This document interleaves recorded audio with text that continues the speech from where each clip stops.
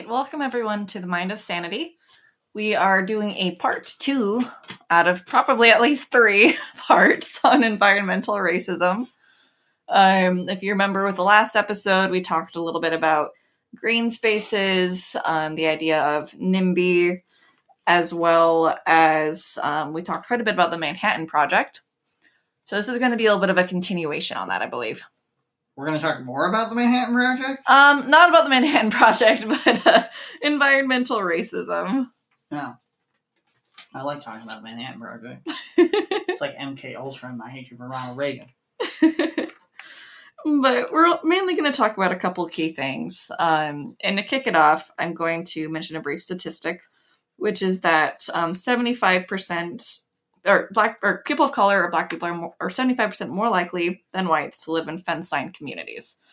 Fence-line communities are those communities kind of at the fringes of, I guess, more commercial zones. So they're more likely to be at the fringes of like a landfill or a chemical plant or something like that. So these are not directly next to it, but right on in the surrounding areas. Surrounding areas, yeah. And if you think about it, it's literally called fence line. Like, think about where the fences would be on that kind of facility. I'm not gonna lie, I was thinking gated community when you said that. I'm like, I'm pretty sure that's wrong, but no, that makes more sense. But so not only are they more they're considerably more likely to live in these communities that are close to these things, but as a result, they're also more likely to die of environmental hazards. And some of it's just the more obvious things. Like I said, if you're near uranium, for example, you might get things like cancer. But there's other cases too, like growing up in Ohio, for example, there was a lot of coal industry out there. And there was times driving through kind of the low-income parts of it, as I was going to visit like my grandma, who was not necessarily in a low-income area, but dying town kind of thing. There are literal piles of like things like coal ash, which are not exactly the healthiest thing to be breathing in, What? It sounds so good. It has the word coal and the word ash. Right? How could it be bad? Those are both good things to inhale. But, so if you're picturing that pile, for example, I'm going to bring up one other ways in which the minority communities are more heavily affected by climate change. And that is from kind of natural hazard-triggered technological disaster events. Like Chernobyl? Yeah, Actually, exactly. So it could be something like maybe an earthquake happens and a landfill loses, something happens and the landfill lining's no longer working. That's leaching a bunch of contaminants into the local water system. I have a question. Sure. It's completely off topic. Okay. If an earthquake happens, right? Okay. And it happens underneath a landfill. Obviously other places too. We're specifically talking landfill. And it breaks so much like in the movies that you can see the lava, right? Granted, obviously not. And all of the landfill fell into the lava. Would that just like solve itself or more problems? What do you think? I feel like that would be really bad.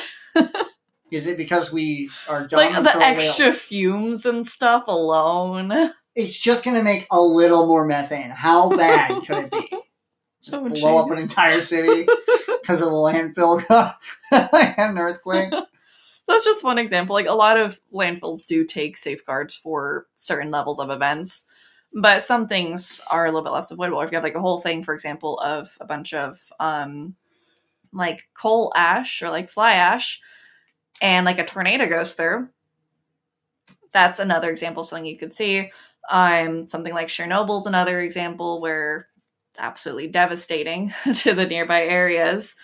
Or even just something like, actually a really good example that I can think of is Jackson, Mississippi. The birthplace of blues? Yeah. All right. So last year, there were a lot of headlines about their water crisis. Are you familiar with that at all? No, but I'm familiar. Hold on one second. So yeah, the only thing I really know about Mississippi, and I know a lot about it, is the birthplace of the blues. Charlie Patton is from Mississippi. Well, now you're going to hear at least about Jackson, Mississippi. I don't know. But don't quote me, but I think Robert Johnson's also from Jackson, Mississippi. And Robert Johnson's like one of my favorites. So. Nerd. Not a nerd. And I also don't know for sure if he's actually from Jackson. But, like, I know the Blues started in Mississippi. And Mark Twain's from Mississippi. Okay. Yeah. So, with Jackson, Mississippi, it made a bunch of headlines last year about a water crisis. And, Jackson, Mississippi is a Black majority city. And they have, it's an old city and kind of an aging, like, sewer system and water treatment system, right? Yeah. You said Mississippi. I assume. And basically, since at least 2012, the city has been violating the Safe Drinking Water Act and the Clean Water Act, largely due to outdated systems. They've had over 2,300 violations. Wait. What? Yeah. 2,300 violations. Yeah, exactly. And they did try to work on it, and like the city often asked the state for a budget in order to work on a lot of these things. Like they asked back in 2010, for example, and they asked again in 2021, and every time they were either denied the funding or given considerably less. Like, this reminds me of that little town that got Russia to fix its bridge for them. No, seriously, it's a very similar story. Their bridge broke down. Their only way to get to this town is via this bridge. And so they're like contacting the federal government, like, hey, can you fix our bridge? Next year, hey, can you fix our fucking bridge? Hey, can you fix our fucking bridge? And eventually, this got noticed by Russia, as in like the Russian government heard of this United States town. Mm-hmm. And Russia got involved and I can't remember if they did pay for it, but at the very least I know they were going to pay for it. I can't remember if they did. And then the U.S. was like, here you go. Here's your money to fix your bridge. Like, fine, we'll take care of it. Yeah. My phone went off. But yeah, no, it weirdly reminds me of that. So I swear to God, if you're about to tell me that Russia got involved and is now helping Mississippi, I'm going to be like, no.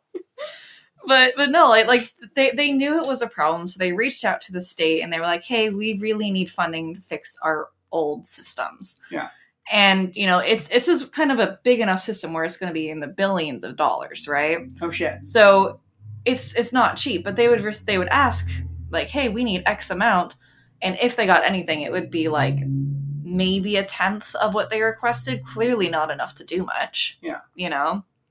And it's been kind of an ongoing thing for years upon years upon years, where they were constantly having, boil water notices, among other things, because with heavy rains and any kind of flooding, the sewage system would kind of spill over. And a lot of it would also end up in the Pearl River, which means that their water treatment plant had to go in kind of overdrive, right? That's icky. Very, very icky. And there were other issues too. So like they've had internal billing issues. So people weren't getting billed who should have been getting billed. They were having faulty meters, like a ton of breaks in their lines. So a ton of water out the window. It was estimated at one point that 50% of the water being supplied brought in no income. So if you think about how big of a drain that is to a city's resources as well, on multiple levels. Yeah. But in 2022, there was some severely heavy rain, which caused, hundreds of millions of gallons of raw sewage to go into the river. And at that point, their water treatment plant was already on backup systems and did not have the capacity to keep working. And it itself got kind of damaged and flooded, So they stopped being able to process any water indefinitely. Because that's good. I swear. No bad can happen from this whatsoever. Right? And this was last year. And since then, the government stepped in quite a bit more. FEMA got brought in. Like, it became a problem, Like, kids couldn't go to school. Like they had to do remote learning. Like, all kinds of stuff happened. It didn't become a problem. It already was a problem. And we didn't get it solved until it was but it wasn't being prioritized, in part because it was an ethnic community, And the problem is, though, I actually read an article just to kind of be like, oh, well, that was last year. I wonder what's coming now. So I read something written by a local, and they were saying it's still not fixed. Like, yeah, certain things have been patched. They're saying that certain things are fine, you know, like so and so says it's okay, but like we still know it's not okay. And it's also becoming even more privatized now. So they're also losing kind of control over their own abilities to take care of their water, you know? So wait, what privatized? You mean like the city's water is becoming privatized? Like another company stepped in, like, hey, we can purify your water for you, kind of thing. Of course. I don't remember if the facility had already been there and like they were like an extra one or what, but apparently a lot of locals are really not thrilled at the idea of their water becoming privatized, because they've also apparently been doing things like going after, like they've been trying to get permission essentially to get access to the, if I remember right, the electrical records that the city has to see who's paying what for electricity. And if those people aren't paying for water, they're trying to slam them with fees and fines and say like, oh, you're stealing illegally from us. So it's another form of like, I guess, commercial enforcement on stuff, when it's really just probably old systems that are way outdated, desperately needing improvement that they weren't being authorized the funding for. So it's still a problem, and it's probably going to be a problem for a while. Like, just think about how long it took with like Flint, Michigan. I think they're still having problems last I knew. You know, it's deeply problematic. And that's kind of another example of environmental racism. Like, they weren't being prioritized with the funding, and they weren't being prioritized for correcting the issues, you know? I'm sorry. I get what you're saying is bad, but my brain is still on the idea of privatizing water again. We already do this with bottled water, the largest scam I've ever heard of ever. And think about this entire community that's been also reliant on water, bottled water. Like, they can't access or drink their water from their tap. How do they shower? Exactly. This is why I'm saying, like, this happened like last year. Like, kids could not go to school. A lot of workplaces had to shut down because people didn't have enough access to water. You know? It was a problem. Yeah, that's a big fucking problem. So we pollute the water, and then we immediately are capital. This is my issue with capitalism by itself. Like, capitalism, to me, like, I guess, just to me, capitalism should stay the fuck out of the things we need. We shouldn't have it in medicine. We shouldn't have it in food. We shouldn't have it in water. Like, it's not, you should not be privatizing these things. We need medicine. We need water. We need food. We need housing. These privatizing them. Like, do you know how many times I've argued with people over the homeless situation? Like, when people are like, oh, the homeless are such a problem. Like, yeah, man, capitalism sucks. And they're like, what? I'm like, well, yeah, capitalism causes them to be homeless. If it wasn't for capitalism, they could have a home. And they're like, what do you mean? And I'm like, okay, do you own your own home? And a lot of them will be like, yeah, or I'm like, no. I'm like, okay, well, do you rent? And they're like, well, yeah. And if they own their home, I'm like, okay, do you pay a mortgage? And they're like, yeah. Imagine if you didn't. Imagine if you couldn't. You lost your job and you were already living paycheck to paycheck. What are you going to do? You're going to be homeless. And what is the cause of this? Is them losing their job? Is that their fault? That the factory closed down because of X reasons? Usually asshole rich people being assholes. Is it their fault? Nah, of course not. Mm-hmm. But the consequence is the same, and the disease is still capitalism. There's not the social safety net. Yeah. And it used to be that people would benefit more from capitalism. There was more of a distribution of the benefits of it, but now things have become so unequal with the top 1% having such an extreme amount of the wealth. You know how they did that? How? Super simple. Okay. Red Scare. Okay. The Red Scare did that. So, there's two parts to this. There's the Red Scare during actually, I guess it's just one part. The Red Scare, which is the Cold War with Russia, villainizing communism. Example, why is Under God in the Pledge of Allegiance? It was literally made because propaganda at the time was saying that communism was Satanism. And therefore putting Under God into the Pledge of Allegiance made the United States Pledge of Allegiance not just a pledge of allegiance to the United States, but also a prayer. That was the logic behind it. But that logic was very specific on where of God and communist Russia is of the devil. Now, I'm not defending communist Russia. Communist Russia wasn't actually really communist, actually. But that villainizing of communism that went on from the essentially like before World War II, but heavily afterwards, which is literally nicknamed the Red Scare, was just villainizing communism over and over and over. And this leads to something.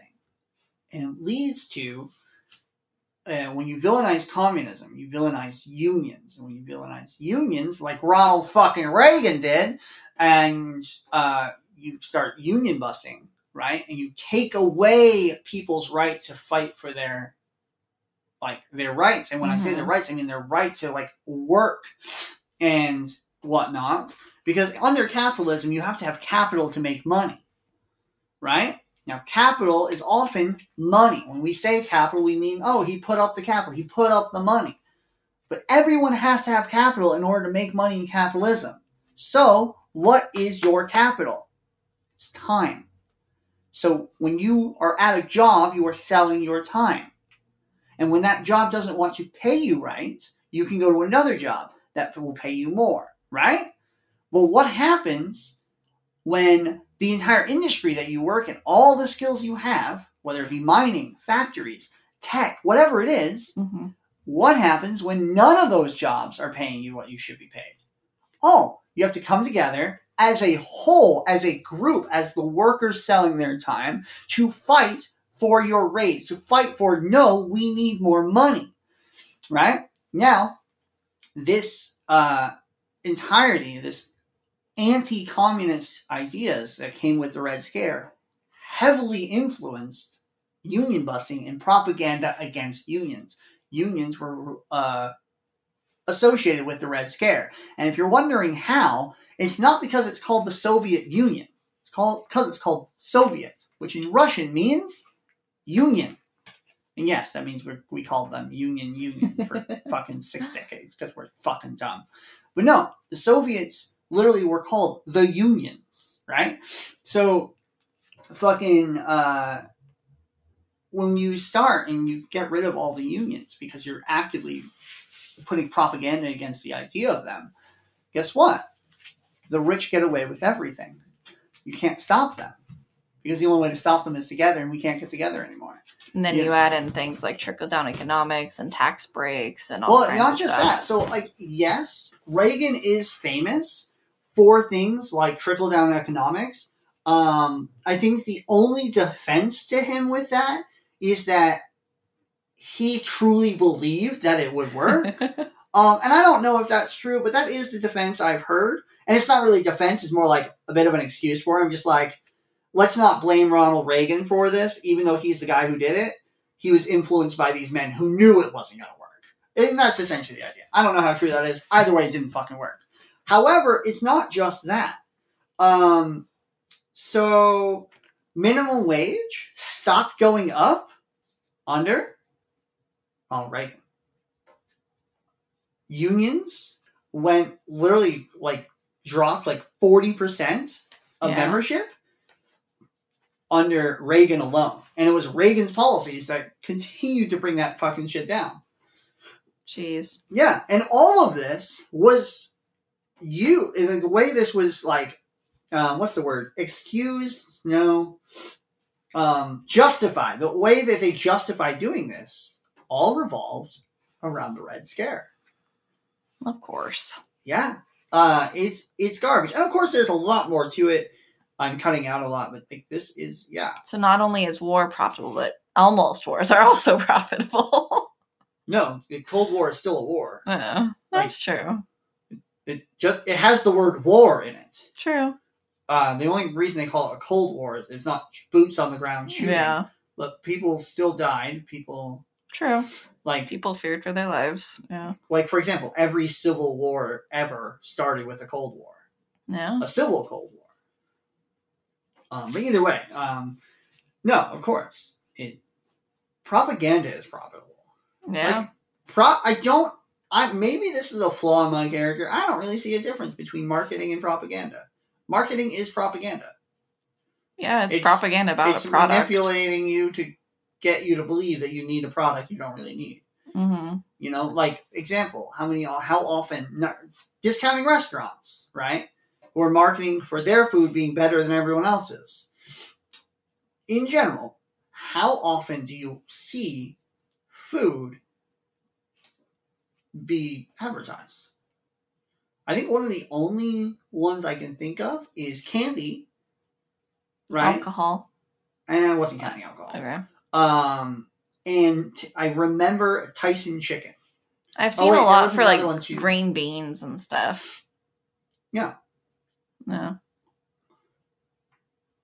Like, there are a lot less of them compared to everything else. Because you don't really have to advertise food. You have to advertise your brand. Which is mostly lying, saying your brand is better than the other brands. Yeah. When most of them are the same. No. But, no, it's just garbage. It's all dumb. Yeah. But capitalism is an infection. They're kind of bringing it back to Jackson. And eating the rich is the antibiotic. Bringing it back to Jackson, Mississippi, you know, they're still feeling it, and a lot of this does tie to kind of, I guess, more racist allocations of money.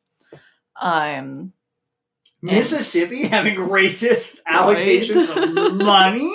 What? Yeah. But even if you look at it in other senses, just think about something like, you know, a hurricane hitting communities. In more affluent communities, they might have more preventative measures or have infrastructure and homes which can better withstand certain levels of natural disasters. Even just thinking about things like earthquake-proofing homes, for example. Like, that's not cheap to do.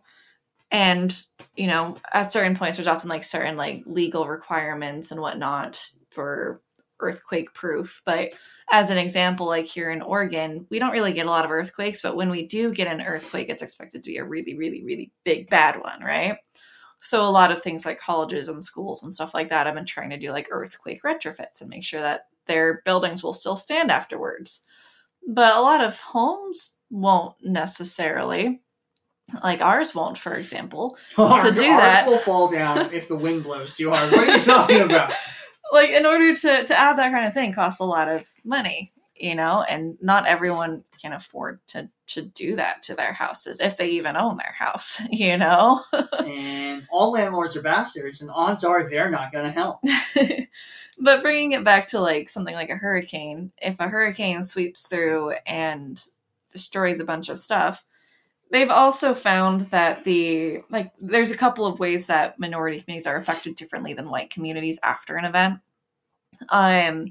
So for example, I actually have up here some figures about how a natural disaster can affect the wealth of an individual family. So with a similar level of damage and cost and everything, white families living in an area with about $100,000 in damage saw a wealth increase of about $26,000. White families living in an area with about $10 billion in damages saw a wealth increase of nearly $126,000. That does not seem like equivalent in any way. Well, think about like if a forest fire goes through, or if something happens to their house, like this is how much they might end up seeing their finances adjust, right? But compare that to black families. So if they live in an area with about $100,000 in damages, they see a wealth increase of about $19,000. And to bring back the original figure for white families, closer to $26,000. But for black families living in an area with about $10 billion in damages, they would see a wealth decrease of about $27,000. Now compare that to this other figure for the white families. For increasing over $120,000? Exactly. Wait. Exactly. What? A massive disparity in terms of how wealth is going to get distributed after an event. You know, whether that's a fault of the insurance companies, of property evaluations, of I don't really know, but these are meant to be like comparable events.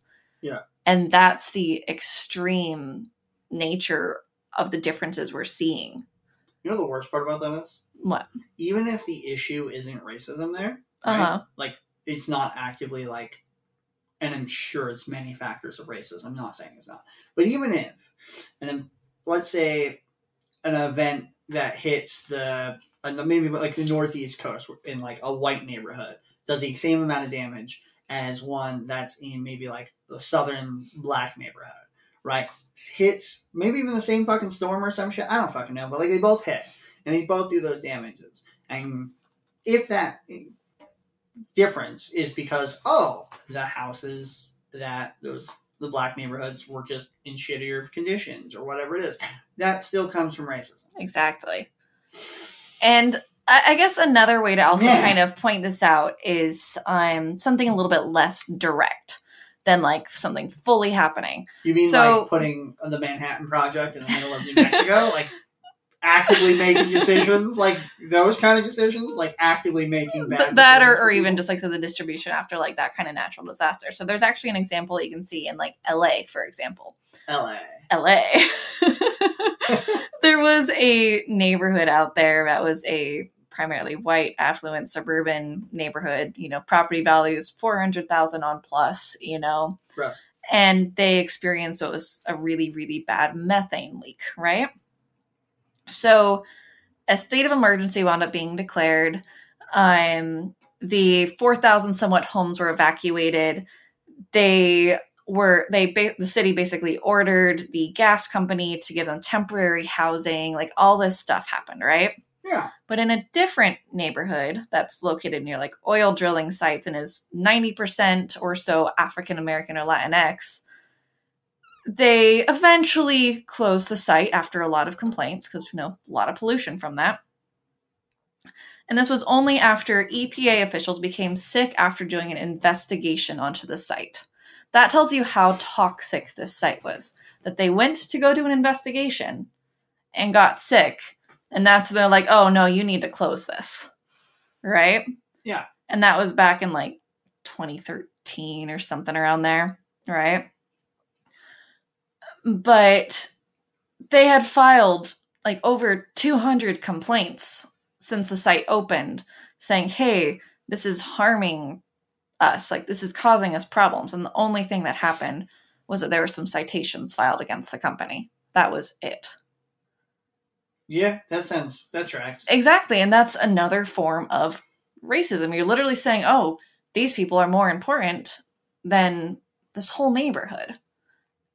Why? Just because their properties might have been worth more? They're still individuals. That's how capitalism works, yeah. Yeah, and it's kind of shitty without the kind of. Man, it's almost like one of us has been saying that for like, I don't know, 12, 13 episodes straight, that capitalism is the problem. Right. But it's deeply problematic. Capitalism? You damn straight. Or are you talking about the environmental racism? The environmental racism. Oh. Well, yeah, that too. But I want to point out, capitalism is also racist. Yeah. Because, like, even when you think about, like, when a disaster does happen to an area, ends up being more investments and, like, an influx of, like, kind of more positive changes to the white neighborhoods. They're going to get more of the attention. Where businesses are like, oh, that land's clean. I want to put a fancy building there. Whatever it might be. They're the ones who see a lot of the benefits from, I guess, the recreation and the reestablishment after a natural disaster event. That was a pretty big sigh there. I dislike this topic. And I dislike it entirely because when is this gonna end? You know what? I'm changing sides. I am on the oil company side now. I want the world to end. I don't think we're good at this. I think we should, we're just hitting the reset button. It's fine. All the good things will happen when we're all dead. Well, the nice thing, though, is that, like, in public perception and awareness has drastically shifted. So you have to think, environmental racism didn't really become known or, a proper thing until the 80s. I'm going to have to disagree with you on everything you're about to say. And I'll tell you why before you even say it. You're about to say that people are more aware of environmental racism. You forget we live in the United fucking States where we can't even agree that police are racist when they shoot unarmed black people. Even though they have done studies that literally show in like training exercises, they are more likely to shoot. That's what we're going to use for the example, not the fact that every fucking year we have another fucking white supremacist gang infiltrating the LAPD, for example. Like, and no, I don't believe that people are more aware of it. They're more aware that it exists, maybe, but they're not going to do jack shit about it. Well, we can't even stop unarmed black people from being shot. Yeah. We can't even agree that that's an issue. We can't even agree that Black Lives Matter. But what I was going to say is... Sure, I'll say that too. Yes! But I was going to say that we are seeing gradual changes in policy. We are seeing more grassroots organizations. We're seeing changes in academia where they're including things such as, learning about environmental racism, learning about, climate change and that kind of thing, and acquiring certain degrees. I actually read an interesting article. You understand how old academia is? Yeah. You understand when Oxford was opened? Ages ago. I think it was over 200 years ago. Yeah. Okay? Oxford University. Pretty academia, Oxford, kind of go hand in hand, right? You're telling me we just started doing this now. We just started doing this now in academia. Well, I think it's been happening for a while, but I think we're seeing a little bit more integration into other things. That's my point! What I found was really interesting was I read in kind of I guess reminding myself of stuff, giving myself good facts and figures for the podcast. I read an interesting article, which I haven't really talked about at all because it was more I guess closer to almost an opinion piece, like an educated opinion piece from a doctor who was talking about how she had this patient and she was this young black child struggling to breathe constantly in the doctor's office for her asthma. And the doctor couldn't figure out, she's like, there's no reason. I'm not finding the right reason for why she is having so many issues with her asthma like she has been. This does not make sense. So by chance one day she happened to just kind of look up on a map where this kid lived, right? She's like, oh, she lives in the Black Old Red Line district. And clearly that was contributing towards her having freaking asthma, and a lot of her health problems. Yeah. And the doctor was like, why isn't this part of our common policy to factor in things like someone's geographical location or proximity to harmful pollutants or something like that? Because imagine if you could go to a doctor's office, you're like, hey, I'm really struggling to breathe, I'm having these problems, and you can get a prescription for an air purifier for your home to be retrofitted for something, maybe air conditioning units to put in if that's really what it takes. What if those could end up being prescribed as part of the treatment plan, because they're also factoring in the surrounding areas. They're factoring in where you live, the extra pollutants, the extra things you're going to come into contact with on a day-to-day basis that can have a direct impact on your health. Okay, that sounds cool, but that sounds an awful lot like treating the symptoms rather than treating the disease. Yeah, she was also advocating for larger system-wide changes. So not fighting the disease. Got it. Because she was saying, we shouldn't have to be treating these on a case by case, but at least in terms of what a doctor is likely to have the control to do, this is something where we would be able to make a difference. This is where we can make sure that we are tailoring their, plan to better health through also factoring in their pollutants. If you think about it, if someone came in and they're like, I have all these lung problems, and the doctor was like, well, do you smoke? And they're like, well, yeah. The doctor would probably tell them, well, quit smoking or do something to try and have that happen, My mother smoked for nearly 30 years, and for I was alive for most of those, and my entire life doctors have been telling her she needs to quit smoking. This woman went to the ER because she has asthma, COPD, in the middle of Rhode Island fucking snowstorm, okay, smoking cigarettes, and the doctors are like, you understand those are 4 bad things for you. Mm-hmm. Like, the snowstorm thing is bad for most people, but bad for you because asthma and COPD, and you're smoking on top of it. And my mom's like, yeah, I know. Yeah. But the point is, until she almost died. But the point is that we could also take that and also like educate the people in the areas like, hey, you know, you aren't doing as well like after you moved into this neighborhood, you know, and like kind of educate them like, oh, this might be an issue. You might see more local activism. You might see more people being like, hey, this is a problem. Maybe eventually we'll see more systemic changes from that. But like I said, if you think about it, like the doctors will tell them, well, quit smoking. But if you live near a high level of like particulate matter that's just ambient in the air, you're going to be feeling similar effects in some ways to being around smoke or smoking, you know? But that doesn't get factor into the fact that, oh, they seem to have like lung problems. I wonder why, you know? And that doesn't make sense. Like, I actually just pulled up the numbers from a different article that I was looking at. When individuals make choices that are bad for them, it's their fault. When corporations make decisions that are bad for everyone, well, who are we going to blame? Like, they're just trying to make some money. Right. Or we could eat them. I pulled up some of the figures. This was from a study done that kind of analyzed other ways in which they were coming up with the figures for how many people are suffering and dying from fine particulate matter in the air. And they expect or predict or estimate, I guess, that about 8.9 million people are suffering from mortality specifically tied to ambient fine particulate matter, like air pollution. Gross. That's a lot of people. That's super gross. Exactly. Like, that's almost as much as the leading global mortality risk factor of diet. And are we going to talk a about bit higher than fast? Cigarette smoking. Cigarette smoking, they expect, kills probably about 6.3 million people. So, to be clear, ambient fine particulate air pollution is estimated to kill more people than smoking does.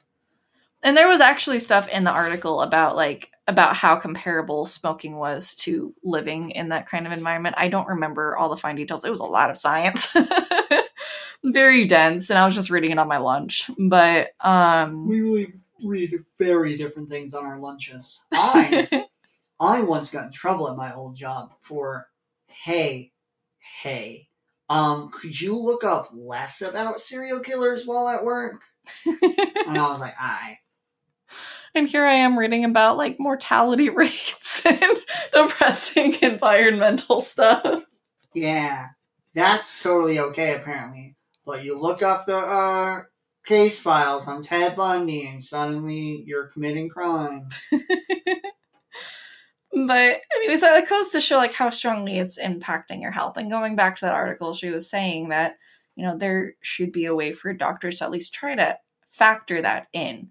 You know, whether it's including data like again, where they live, how close they are to certain hazards on the patient like profile. Like it makes sense, but we're not doing that. I actually kind of appreciate it. And one of the other articles that I read was actually on a kind of going back to like how mentalities are changing. People are becoming more aware.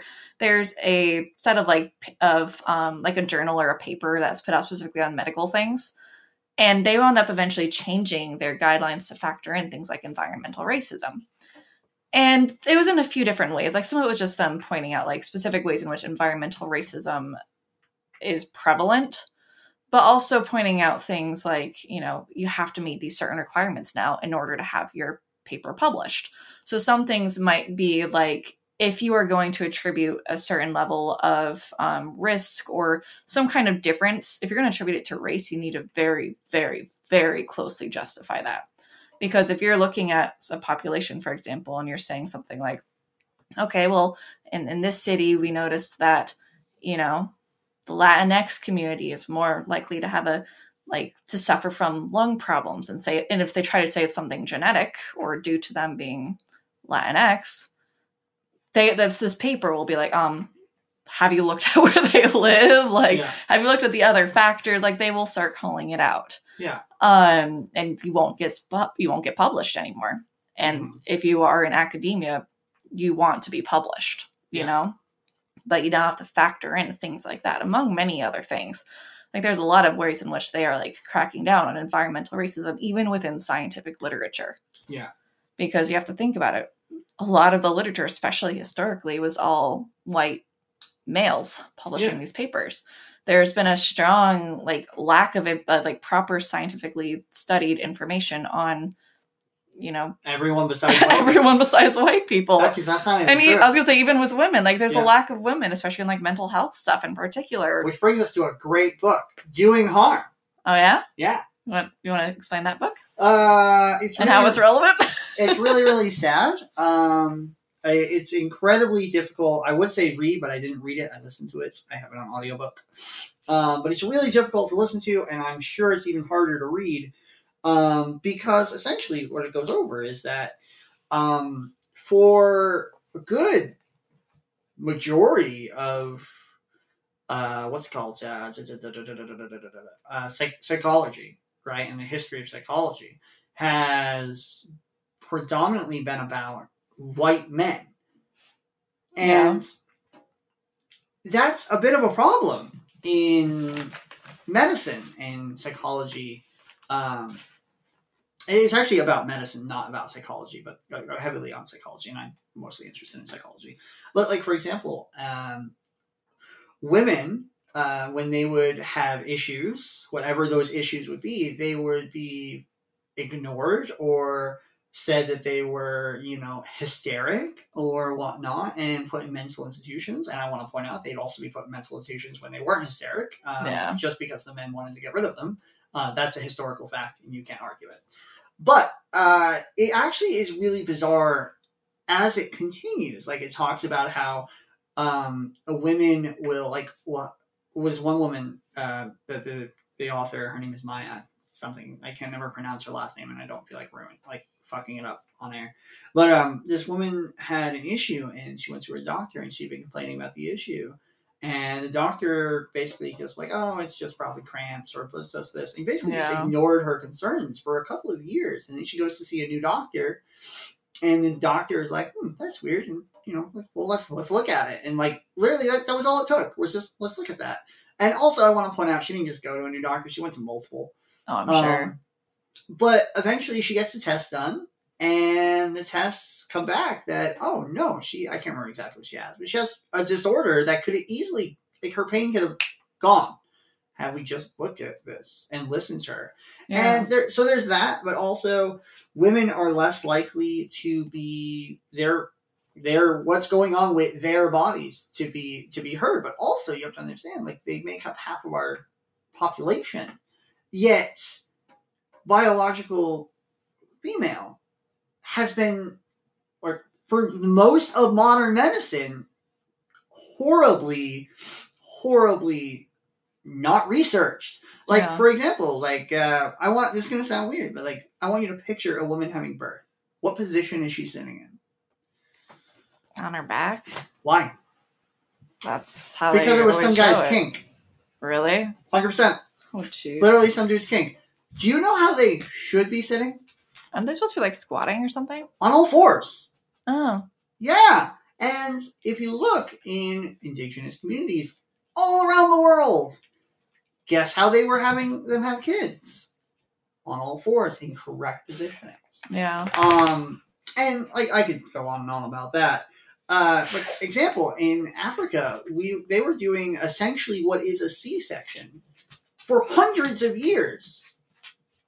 Where in Western, and when I say Western, I mean white countries, though women were having the same problems as African women, but they were dying because Western medicine didn't have an answer for that. And the interesting thing is, like, now we're actually seeing kind of, I guess, the reverse problem, where more women, like, especially like African American women, are either dying or stillborns or. Fenrir, why are you chasing her tail on air? Yeah, calm down, bro. But we're actually glad you brought that up. So I was actually about to go into how does this affect women who aren't white. Well, for example, white woman who has pain and she registers it at, let's say, at 7, is, I want to say, like, it's an obscene number. I don't remember what it was, but I remember it's just like an obscenely high percentage, right? Are like more likely to get pain meds. Okay. Than, say, African American women who are immediately seen as like junkies and stuff like that. And that's a major problem for multiple reasons, but specifically when we're talking about just sheer racism, this is another version of that. And women of color have a higher mortality rate when it comes to giving birth. Mm-hmm. They have a higher mortality rate actually in almost every category that is medicine. I think besides probably suicide, which I think is still men. But no, like, you know what I mean? Like, literally everything. More women of color die on operating tables every year. More women of color die of treatable conditions than their white counterparts. Mm-hmm. And it's an obscenely high number for mortality, the mortality rate of mothers in colored communities. Yeah. Like, it's fucking dumb. Mm-hmm. And it doesn't make sense. And if if you're still sitting here like racism doesn't exist, you're fucking dumb.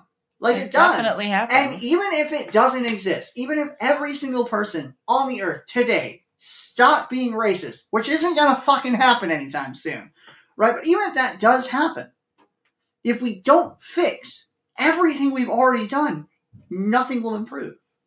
You know what I mean? Yeah. Like, even if we fix even just within our own borders, yes, it'll be good from everyone within, but that doesn't include everyone we are harming outside of our borders. So, like, there's actually a couple of case studies that we could briefly talk about. One is there's a specific town in China. I'm not going to be able to pronounce it right, but it's a town in China where a lot of the world's e-waste goes to. Who you? Something like that. I don't know. I think that's how it's pronounced? I'm not sure. But a lot of the world's e-waste goes there. Mm-hmm.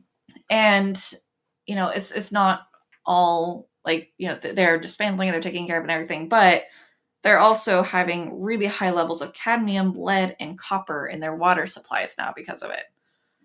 And, you know, that's their water supplies. We have children, adults, people are consuming this and have extremely high, like, blood levels for this stuff. So what you're saying is in, like, 70 years, China's going to have a bunch of boomers like we do? What? It's a internet joke. That boomers are just... The reason boomers are fucking annoying as shit is because they have so much lead in their system from when they were kids. But yeah, they're still dealing with that. Like, in another case, I read that, you know, a lot of like batteries get sent down, I think, somewhere in Mexico, and in the areas around where all these batteries are being sent and stored and everything, there's been a large amount of babies being born without brains. And what? Yeah, like, I wish I'd read a little bit more about that case, because, like, the science part of me is like, oh, that's curious, that's strange. Right. But at the same time, it's like, I don't want to read more about dead babies, you guys. Like, one of the most obnoxious parts of my brain is because there's a part of my brain that is 100%. Like, that is so fucking sad. What the fuck are we doing? Like, imagine there's another part that's just like, this is the most interesting thing you've said all week. Well, I mean, you've already mentioned serial killers and all kinds of stuff. Yeah, but if a serial killer removed brains, that would make more sense than a baby being born without one. Yeah, but, like, it's just... It's... Wait, they're not related to me, right? Because that sounds an awful lot like my family. But, like, I mean, just imagining, like, what it's like for those families. So, like, you know, they're going through pregnancy, expecting a baby. I don't know if that's something they can see on their scans or anything. But, like, imagine just having a baby and all excited for it. And, like, yeah, a new member of the family. And then it doesn't have a brain. Yeah, that's exactly what happened when Timothy was born. We were like, fuck, what are we going to do? No, I guess it's fucked up. It is super fucked up. Yeah, and it's just from us exporting stuff. It's the whole idea of NIMBY, like, not in my backyard. I don't want the electronic waste here. You know? Like, it's sad, and it's another form of, I guess, in a way, like kind of racism. We're saying it's okay for it to be in their neighborhoods and these communities, but not for us to take care of our own shit. You know? Yeah. That, again, I feel like I'm a broken record. Sounds more like less an issue environmentally. It's an environmental issue, but I don't think it's environmental racism so much as capitalism. Yeah. I would say racism, but I think capitalism is racist, so. Yeah. But. And that is like an entire podcast episode by itself.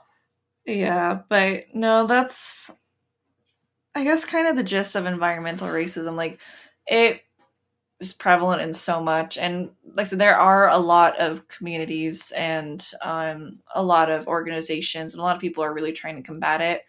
Like, I think we've actually seen more through the Biden administration do environmental justice work and like make it a national, like, something they said that they're going to try and focus on more than like any previous president. Even this has been something from like the friggin' 80s that we started talking about. To be fair, the 80s had Reagan and Bush Sr. I know, but I'm saying, like... Hold on. Then, and it, like, I could rant about both of them all day. Reagan was the worst thing to happen probably to the world, if not at least the United States economics, ever. George H.W. Bush was literally, like, the director of the CIA at one point. And, like, if that doesn't make you distrust him, I don't know what will. Clinton, the Clinton family has ties to big, shitty banks going back to, like, the 70s or some shit. Mm-hmm. And then we had George W. Bush, who's a fucking idiot. Then we had Obama, who is, like, the most pro-corporation president we've ever had. And then Trump was like, hold my beer. To all of those statements I've said, other than the director of the CIA.